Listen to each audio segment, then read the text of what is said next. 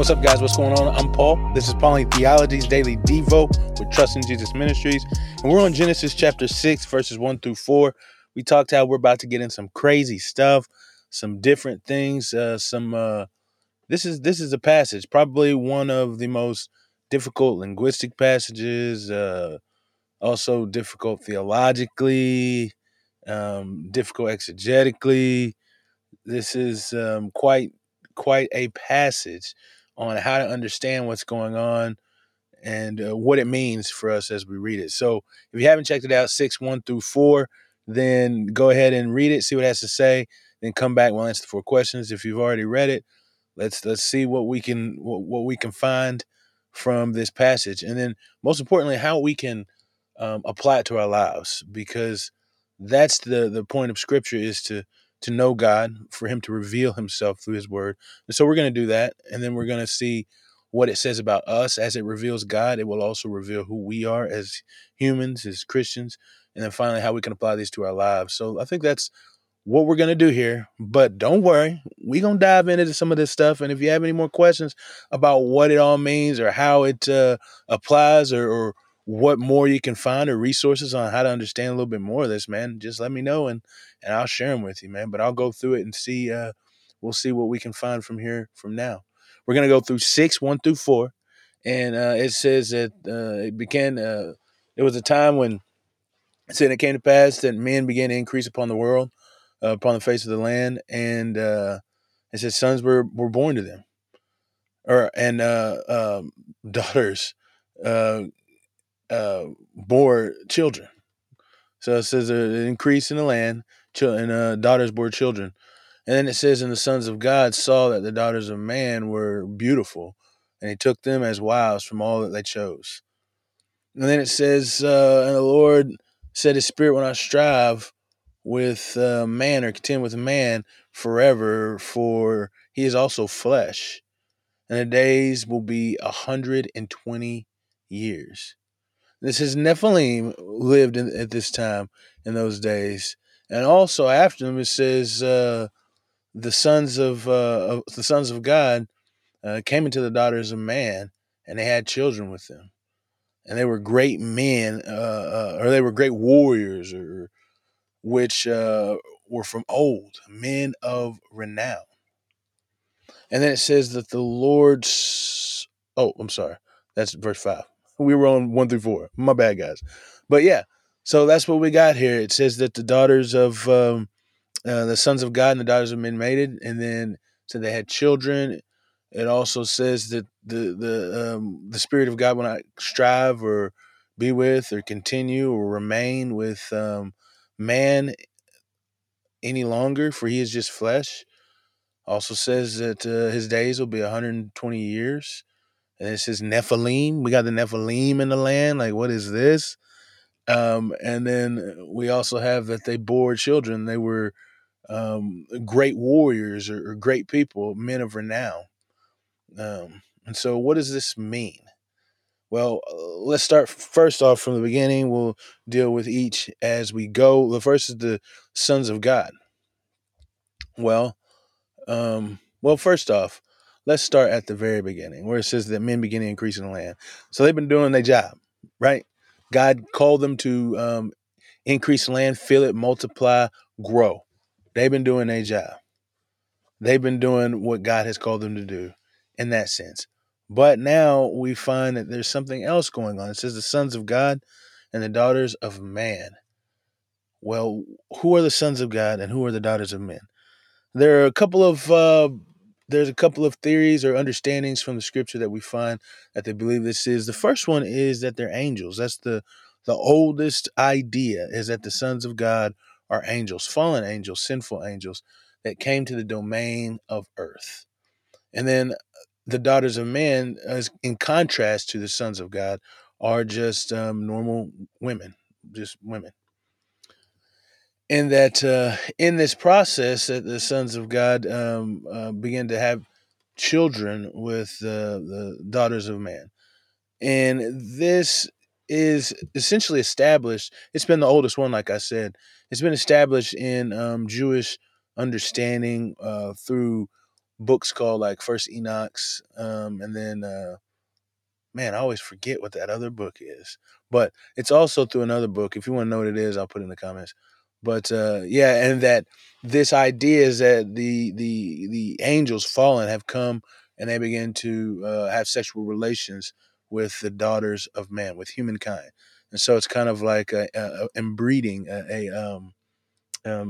species, different species breeding, or different realms of existence, like a dog and a human, and not to say that angels are dogs or humans are dogs or anything like that, but just the difference between kinds are having sexual relations, and so we know that this is to be evil because right after that there's a consequence that occurs. It says that that his spirit, God's spirit, won't strive with man. So whatever it is between the angels and the humans, if this is not of God, because he enacts a punishment upon the people. The second theory is that the sons of God are actually a lineage of kings. We have precedence for that because earlier I told you that what it means to be an image bearer or a likeness of God is that we are co-regents, that we are vice regents, excuse me, that we reign over the world as kings and queens, and that God is the reigning king who gives us power over these things, authority over these things. And so you also see in scripture where it calls David a son of God, or the one who sits on the throne a son of God, or also there's precedence where it says in scripture that these sons of God are judges or rulers and as such. And Judges, the book, is not like a judge who is one who like with the gavel, boom, and then discerns laws and stuff. A judge is actually one who watches over and rules over the people. So that's another thing that others have seen this idea of sons of God as is ruling class. And then this ruling class is in such a way that they're living evil lives. The ruling class is actually often talked about as the ruling caste of Canaanites, or the descendants of Cain, and that they are living these evil lives that's destroying the way God's looking at them, thinking this is not the way that I've called the people to live. And then the third one is that the sons of God is Seth's line, the godly line of Seth, and then a slight bit A is that the daughters of man are Canaanites, the daughters of Cain, or they're just normal women, humans. No specific role, no specific genealogy. And so it's saying that the sons of God, which are the Sethites, which are the people who have called upon the name of the Lord, the one we talked about in chapter 5 and at the end of chapter 4, where it says that they have turned to God. And we see them as a godly people that are walking by faith, as seen in Enoch. And so when we talk about that and they're mixing with these daughters of Cain, it's a mixing of religion, and if it's not just Cain, it's just them going after any kind of women in sinful ways now, because it says that they are going and taking women however they choose. So as to say, polygamy is going on, and they're beginning to uh, sin in that way with lust and desire, rather than following God and all these patterns. And so those are the three major ideas of what those sons of God and the daughters of man, what it actually is. And we'll come back to that and talk about it later. But the next thing is not only that, but also who are the Nephilim, right? And some say that Nephilim are the offspring that have come from the angels versus or not versus, but the angels and the human women. I'm not sure that's so. You can't really tell it in context because it splits it up. Boom. But I do know that they do have children, because after that it says that their offspring were warriors, great warriors, men of renown. So they have like whoever these children are, regardless if they're angels and humans breeding together, or if it's just the sons and daughters of Seth and the godly line of Seth and the ungodly line of Cain, or just regular women, that these warriors were renowned.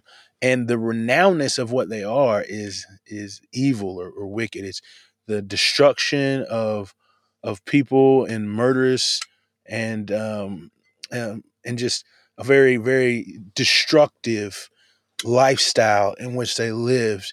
And we see that because it talks about the Nephilim in Deuteronomy. I believe it's Deuteronomy. It's in Deuteronomy or Numbers. That's what it is. Numbers. Whenever the people go to spy out the land and they see them, they say the Nephilim. They're giants, huge people of warriors who are just beyond compare in the way in which they handle the bow or the sword. And so they're just murderous people. And so, yeah, that's the idea that we're getting when we get men of renown. It's also the idea that comes through the book, a subtle way that the author is talking about the name of God versus the name that men want to see for themselves. It also compares it to the way that they see these men who want to make a name for themselves, and the name that they make for themselves is contrary to the name that Yahweh desires, because He is the one to make a name. As Eve saw and wanted to know and have a part of that knowledge to make a name for herself, as well as in the future when we see that there's going to be a name being tried to be made as they build the tower up to the heavens. Is this name that, and then we'll also see as we get into Exodus that now the name is going to be put on Yahweh, the name.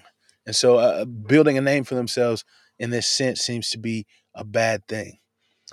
And then also we have one more other one. Woo! It's the idea of 120 years that God's will not strive with man. There's two main ideas for this one as well.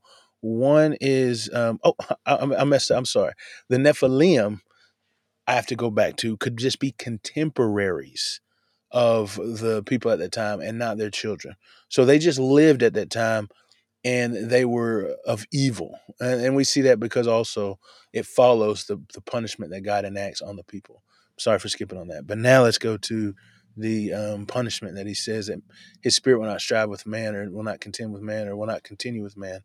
And so with that is the idea of two specific things. Well, what does it mean to abide or dwell? The word is yadon. And so this yadon has a bunch of nuances, and it's only used a couple of times in the entire Old Testament, and so the entire Tanakh. And so it's a hard word to understand what its actual meaning is. And so oftentimes they say strive, continue, or abide with man. And what does it mean that His spirit won't abide with them? Is it that because we've seen that these people have lived for 600 to 900 years, and then there's a stark drop off after the flood? There's only a few people that live past 100 and 120 years. And so is it saying that God has taken His spirit from them so that they may no longer enjoy the longevity of life that they've had?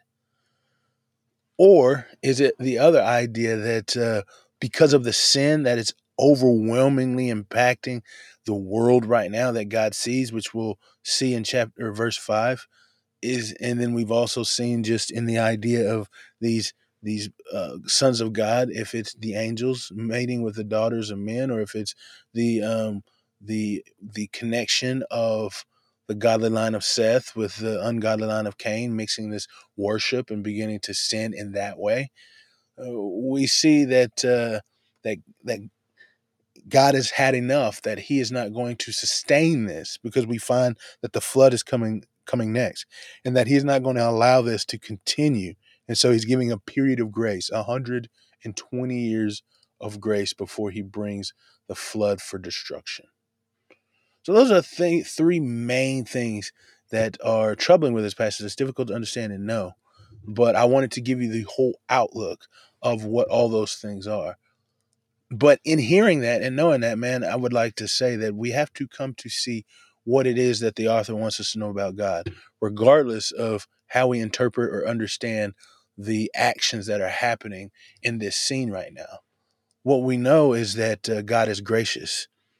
For if it is, in fact, that he gives grace for 120 years for Noah to preach the gospel, as we're going to see that he does and that he is, then he gives grace to be able to do that. Another thing I think that we need to see is the justice of God. Is that even if it is a grace period, man, we talked about law and gospel, but even if it is a grace period, it's still a judgment that is going to happen. That God has called into judgment the people of this world. He says because of the actions that they've committed, then this has happened, and it's just because God is just. And then next, we also see that he's unique and holy. And the idea about this is because of the way in which we see other stories or tales or myths of the flood, and how these other myths and these tales of the flood is because God is annoyed. So he's like, I'm going to destroy everybody, whatever God it is. And then it's like, or whatever it is, it's just they're tired of the people or hate the people, the human beings. But it's never about righteousness. It's never about the fact that God does not desire evil to populate his world. And so he is unique in the fact that it is about his righteousness that we find this sin, this punishment come upon people. But also he's holy. The men of renown, the people of great name, of warriors, all of these people and these other religions or stories of the flood are often demigods, half God, half man. But we see here that this is not the case, because God says his spirit is going not to strive with man, and they're going to fall all to the flood. And so it is a stark contrast or separation between the God that the Hebrews serve, that we serve, and then all the gods that are in these tales or these myths or these stories of the flood. So God is a holy God, that he is the only one like him. There is no other that is God. What's to say about man is that when we transgress, that we break the law that God has set before him. Whatever laws he has set here and placed upon them, they have been breaking them. So much so that God has to deal with it. So man transgress law. But also man is weak and we fall to sin. It says, man, that not only is it the fact that God is going to take his spirit from him, he says something like, because he is only flesh, or he is flesh.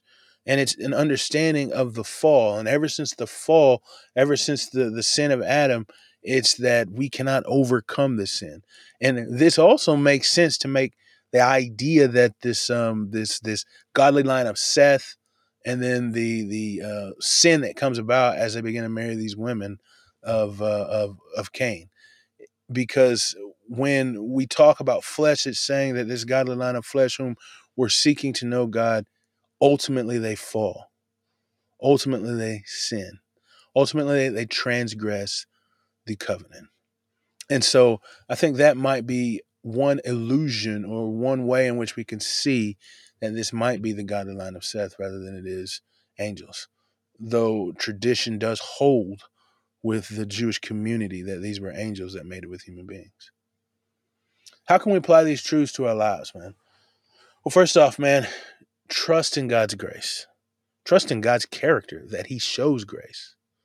Because we all fall. Even to me, if it is the godly line of Seth, then even as Christians, we fall and we fail in our own sin. Our desires overtake us, and we do not seek Christ in all things. And so recognize God gives grace.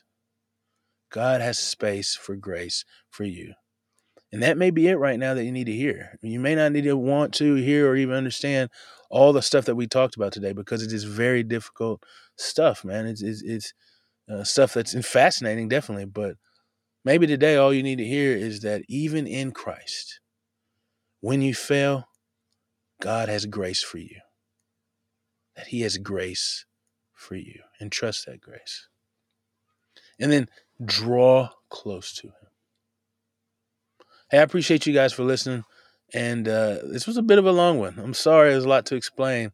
And I didn't even go into even a little bit of the understanding. So if you have any questions, man, let me know, and I'll try and answer them in the chat. All right, guys, so thank you for listening, and I will see you in the next episode.